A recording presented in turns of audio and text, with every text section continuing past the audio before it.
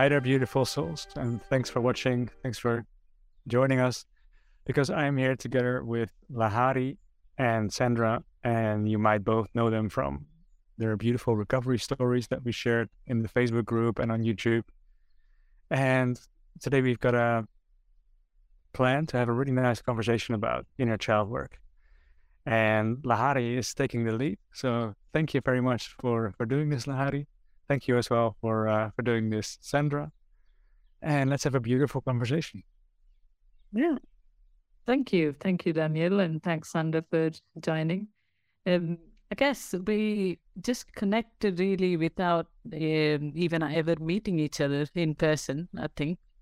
I really connected with Sandra's recovery story when I watched it on Daniel's channel. And I think we messaged back and forth for a bit about the healing work that we've been doing and the inner child work that came up throughout the healing for me especially, and I think Sandra connected with that as well. So we were like, why can't we have a conversation and see what comes out and how much of it might be useful for people. So here we are, and kindly Daniel joined us as well, so we can have a three-way conversation about the role of inner child in not just healing CFS, ME, or whatever other chronic illnesses, but actually living life and living a fully aligned life. So my first question to both of you is a very simple one. What's your relationship with your inner child right now? I'd say Daniel, go first, and then we'll come to Sandra. Okay. So the idea is that at first we have fragmented into thousands of parts. Every time there was an emotion, there was a boundary. And when we didn't express the emotion in the boundary, we had to cut a piece off of ourselves. So let's say your parents wanted you to do all certain things, but you didn't want to do it. So you could not develop your anger and say no. You could not stand in for yourself. And then later in life, you miss that part of yourself that stands up for yourself. And everybody can take advantage of you. And this is just one example, but if you have like thousands of these things, because in childhood, it's just really difficult in our society to be yourself, to have your boundaries, because people find it hard to deal with that. And then eventually we pass that over to others. So yeah, the journey is about integrating the parts of yourself that you actually are and not being anymore someone that you think that you should be. So who are you really? And that means that for every second of the day, you have to live in the present moment and feel what do you need right now. And Teal Swan says something beautiful like, what does someone that loves herself need right now? And very often, a small aspect of myself comes up, a little boy, 4 or 5 years old, being in primary school, that started with 4 years old in the Netherlands, being bullied by the teachers, locked into closets when I was emotional. And this boy just needs a lot of gentle energy from me. I can't push myself anymore to do things. He just needs love, to go very slow. And he's always there. And sometimes, you want something like playing a computer game or whatever, or just laying in the sun in a hammock. Well, if that's what he wants, then I should involve him into being myself. He's a part of me. So, and the better we become at the better we become at developing a relationship with all the aspects, the more natural it becomes. And eventually we don't have to think about it anymore, but it just flows naturally. And for myself, I feel like I'm arriving more in that part now, many years of inner child work, where things just flow natural. My emotions are not really extreme anymore. And yeah, my boundaries are better. So that's how I feel. Thank you. That's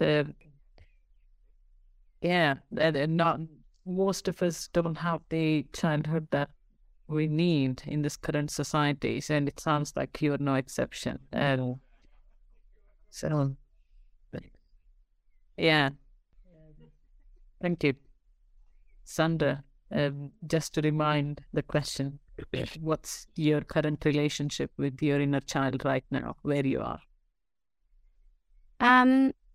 Well, what has helped me to get to the place that I'm at, which was from a really severe state, I would say, of a health crash to, living a pretty average life again, I think, has been really allowing myself to be as I am and going toward the things that come up that I used to abandon or were afraid of or were inconvenient. I feel like there's something in me that doesn't want anything fixed. I love my father. He was an amazing dad, but he had one of these personalities where you would come with an issue and he wanted to fix it, which is, I think, natural and normal. And I just wanted to be heard. And so I found myself, I wanted to be heard and seen and just have someone present while I go through what I'm going through. And so I feel like that emotional connection to going through something really hard was kind of absent. And so I find what's been helping me is just to be there for myself. Whatever's coming up, whatever I'm experiencing, going to that place inside of me and just saying, I'm here. And it's okay to be experiencing what you're experiencing. It's okay to feel what you're feeling, even if it's uncomfortable, and reminding that part of me that I have what it takes. I don't need to be fixing it, because the power that's in me, as long as I'm not giving it away and draining myself by trying to run from those parts of me, I have what it takes to hold the space for this and not allow it to consume me or make me afraid or have to run from it. And so this is what I've been doing, but I never related it to inner child work until I heard you talking, and I was like, I would really like to know more about that, because I think I'm doing that in a way, but I just don't have the labels for it. I'm just kind of flowing. And what I do is I don't even meditate anymore, which is kind of funny because I used to be a meditation teacher. All I do is I just sit with whatever's there. I just sit there and I be present, and I go toward it as it comes toward me. And I just let that be. And it's been really powerful. And I'm curious to learn more about that, because it's just a flow at this point. And yeah, that's all I got on that. Thank you. Yeah, it's nice to hear different perspective on this work. I think different people have a different way of naming it. Some people call it shadow work, some people call it parts work, and of me, all of it in some way, shape, or form is dealing with a part of you that's wounded, which more often than not happens in your childhood. Yeah. So for me, it's inner child work.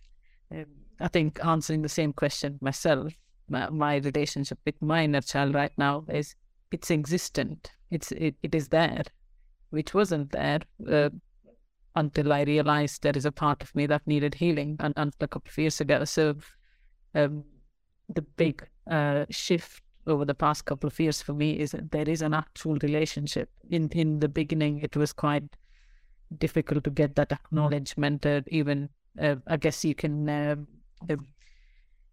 imagine a context of a child that's been traumatized, neglected, and in an outside context, and gone through a foster care system, etc. Not that I've gone through it, but and then you try and get them to a new family and try and give them all the right things, but you don't start building that trust on day one. It takes time. And that relationship takes nurture and all of that. I feel like that's been an ongoing journey for me, and there is that existing relationship. There is that acknowledgement, even though sometimes it's not very present in the moment, but at least that it's there, and I feel like my inner child knows that I am there as an adult and holding that space, and knows and trusts me to the point that that I can prioritize my inner child needs about all the things that I'm bombarded with on a day-to-day, with the demands or deadlines, etc., pressures. But I know when it comes down to making a choice, being present with my inner child for whatever she needs is the utmost important thing. And then very recently I got that acknowledgement from that inner child part of me, and there is that trust. So that relationship is very important, and I'm glad that exists for me right now. And I think I've heard in the not just in the Facebook group chat, but whenever I shared an article or a part of it before, I've had some comments from people where they're like, how do you even connect? What is this inner child thing? I don't even know how I go about it. I feel that disconnect. So I wanted to pick your brains on that. How did you guys start connecting with this part of you that needed that attention, or that love, that space, that safety? So I'm happy to go with the same order. Daniel first, and then Sandra. Yeah. Let's take a small step back first. So there are a lot of emotions that we've suppressed, not just a year or a day, but many years or many decades even. Then we make ourselves smaller and smaller until we're just a shallow version of ourselves. We're not aware of the 99% that we are, just 1%. But all these 99% that we have, they have a lot of extreme emotions at a certain point. And then at a point in life, sometimes it's a viral infection, sometimes it's a spiritual awakening, sometimes it's just safety or the end of a relationship, or maybe at the end of money worries. Your body's like, survival mode is over. Let's bring it out now. See, now Daniel has time to be frightful as he was, but he never really wanted to feel. So the inner child has a lot of extreme emotions that the brain detects as dangerous, and then the brain perceives it as a danger, so it's going to create symptoms. That's how we all started, right? That's where we were. So whenever people ask a lot of times the question, like, I did something for an hour and now the next day I got symptoms. I shouldn't be doing, or I have a lack of energy, or whatever. What happened to me? Well, very often you were triggered. Like something happened, and then you were maybe forced into a coping behavior, all in your unconscious mind. So you didn't know what was there, because the 99% of you is still there. You can't get rid of yourself. And then these emotions that are very extreme after so many years, they come up, and the brain doesn't want you to feel it, create symptoms. So sort of that's like a step in between. And can you come back to your question now, Lahari? It's how do you, for people that haven't got the connection that we're talking about with the parts of ourselves of the inner child, how do you start connecting with it, and how did you start connecting with it in the first place? I think you've started off with the extreme emotions being your kind of guiding starting place to go there. So yeah. Sorry, how do you connect? Well, the thing is that it is obviously there. And like it is there. It is maybe not in your conscious awareness, but it's there. Just like the airplane or the fridge that is annoying in the background, or the people that were just talking outside. It is obviously there, but you don't notice it. So your brain creates symptoms. So you're focusing on the symptoms and you make your life smaller, but it's still there. Everyone can see it, except, you. So all you need to do is to stop. Stopping what? Stopping everything. Stop all your thoughts. What are your thoughts about? I want to be worthy in the future by achieving stuff. Stop doing that. Stop thinking about it. And really tune into the body, because, the body is where everything is. Feel and learn to feel. It's a process of ups and downs. Scanning your body, breathing through your body, maybe journaling when you have a lot of thoughts. And what is the opposite of your desires? Usually, we want a lot of stuff in life, but it's all to, eventually create something that makes you feel worthy or makes you feel loved. So what is there right now? Unloved, unworthiness, fear. Those are the things that are there. And then you can think about it. Okay, where might this be in my body? Breathe through it, find it, and once you find it, you have made the first step. Thank you. So if I hear that rightly, be present with the body and connect with the body and start from there to be able to connect with your inner child. Is that right? Yeah. And I mean, the opposite of being in your body is like being in your mind, which has the purpose of not being in your body, because as long as you think like a madman, you don't feel. Yeah. So how do I think my emotions? That question again. Yeah. No, thank you. Sandra. So in the depths of my health crash, when I was really severe in like a bedridden state and just going to the bathroom was an event. How I started to come out of that, and I'm talking like the first maybe 1 or 2 steps, was, so I was really caught up in escaping that. I like to call it it. It is referring to whatever special flavor your symptoms, emotions, thoughts, this kind of elephant in the room, like Daniel said, it's just looming beneath the surface. So there was a lot of ways I was avoiding facing that. And one of like the main ways would be to go from my body, to void my body and go into an intellectual state. And that included hashing out this illness, the symptoms, how do I fix this? Like that ended up becoming a distraction from going toward what I needed to deal with. And so just even the tiniest opening, it began with the tiniest opening of, instead of running from it, pick your special flavor of running, avoidance, turning around and going toward that feeling, toward the symptoms, toward whatever is going on that you've been avoiding that's scaring you. And just being with that and allowing it to come up and keyword allowing, just letting whatever is there come up. And I find that my presence is the medicine for the wound. Just being with it is all that it requires. I don't need to fix anything. I don't need to do anything. Not doing anything in action is an action. There is power in surrender. There is a whole world that opens up when you let go and allow that to get you.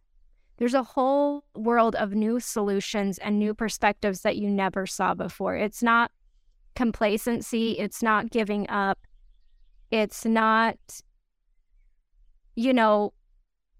not moving forward anymore. You're just choosing a different path, and the path is gentleness and softness and acceptance and not resisting. And for me, I couldn't move forward until I took my whole self with me. I needed to be whole. And those darker parts of me are the healing. It's in the pain that I healed. And it's not by healing, it's just by being with it and stop running from it. Turn around, and as it comes toward you, go toward it. And it's micro steps. Like, it's so overwhelming because when we let go, we're turning off the fight or flight. And that is scary. We become vulnerable, and it's terrifying. That's what we're doing. That's why we resist letting go and surrendering so much, is because we're letting our guard down. But it's in releasing that fight. That's where we get into that parasympathetic nervous system, and the body knows what to do to rebalance itself. But we get in the way, and our brains get going 100 miles an hour, hashing this thing out, and we're not getting anywhere. But going into the body and being with the emotions and the thoughts, and not needing to do anything with them, but just to be there. Just your presence is enough. And so back to micro steps. So it's really, letting go is the hardest therapy I've ever done. It is. It's hard. It seems so simple in theory, but it's hard. But micro steps, just if you can't relax into the symptoms and into the emotions and whatever's there, then relax into your resistance. Relax into the fact that you can't let go, and befriend that part of you that is scared. It's okay to be afraid. It's not fear that hurts us. It's our reaction to fear. It's our reaction is the power. That is our power, is how we react to life, our health, our bodies, our minds. This is like reconciling our relationship with everything in life. It's not about the illness. No, I think you put it very well. It's that reaction. That's where the consciousness comes in. That's our free will. That's our choice in life. That's how we navigate. So, yeah, beautifully said. Thank you both. Can I say something to this? Yeah. Go ahead. Yeah. Yeah. So yeah, in the program, in the 6th module, it's about coping mechanisms which resemble fight, flight, hide, and as long as you're involved in one, you're in the sympathetic nervous system, fight or flighting yourself, hiding from yourself, which is not the problem. You shouldn't be doing that from yourself, and you shouldn't be addicted then to the stress hormones of doing that. So stopping that, that's a really beautiful first step. And then you can stop that, and maybe it takes an hour, but your nervous system winds down really fast. People think, and I've said it in the past, I've said the nervous system is out of whack. I've heard that once in recovery from, I think it was Dan Neufer. But now I've helped so many people, and no, there is nothing wrong with the nervous system. Because if you do these steps, if you do the little steps, you calm down really, really fast. Well, people, they can't really feel their inner child work yet. They have to learn to feel. But if we stop doing that, and if we just breathe in through the body, they'll feel better in 10 minutes. It's that simple. And they haven't resolved any emotion yet. They haven't connected with the inner child yet, but they calm down because they don't fight themselves. So I just wanted to emphasize that. People, there's nothing wrong with your nervous system. Thank you. All the very important stuff. I think again, and Daniel, you mentioned about being in touch with the body and connecting with the body as a way to do further work, that being the starting point. And Sandra talked about letting go of resistance, or be one with the resistance, and just be the resistance. If you can't let go of the resistance, just lean into it. And all we talked about, all the scary bits from the childhood and the fear and all of that, I just wanted to share my example of how I started connecting with it, because for me, it was quite the opposite. I started connecting with it with joy. And I think it was, for me, the first time where it really clicked with me was when I was just going through a stationery shop, and I saw a children's coloring book. There was something in me that I was like, that was happy, but because I was present and connected to the body at the time, I was like, oh, maybe I should buy it. I didn't know that was part of my inner child that wanted it or anything. And then I colored for a couple of days, and then I put it to one side for 6 months. And only when I then started doing a lot more presence work and breath work, I was like, oh yeah, I actually want to color. And just leaning into that, what happened for me to connect with my inner child was just being present and looking around and walking around in life and being in different places and seeing which things or people or nature that I feel connected to, that I feel joy. That was part of my inner child. That was, for me, it bringing that inner child out was that joy. And when I think about it, I've not actually thought about it before this conversation, but children, when you see children, if they're not extremely traumatized, usually they're joyful wherever they are. You don't need to give them fancy things. You can leave them in the mud, they're happy. You can leave them in a puddle, they're happy. They just play. So that it being able to naturally connect with parts of ourselves that find joy, and even when we're just walking or in a busy supermarket or wherever you are and look at things, oh, there's a snail, that looks interesting. Let me go see what's behind that rock or behind that leaf. All those curious things that a child would normally do. That was my kind of journey to connect to my inner child. And I think I see more and more how powerful that is. Yes, there is also the other side of the coin of the fear and the terror and resistance and all of that. But also, I think I want to emphasize the even more powerful side of connecting with the inner child for me. Anyway, is that joy, that playfulness, and the more I connected with that part, the more I'm becoming more whole and more integrated. So. Yeah, for those watching, I wanted to just share my perspective on how do you even connect with your inner child and how just do some random paintings that if a 3-year-old does like pretty stupid paintings, their parents are so happy. Do them yourselves. Be happy if that's what you want to do, or whatever makes you happy. So I think it's that side of the connection as well that I think is so important. So. Yeah, do you both have anything else that you want to share? Because why keep these conversations to pretty simple, and we'll see how people respond to it and then build on it as we go. And if people want to hear more about it, so I think we've talked about our parent relationship with our inner child and how to connect with it.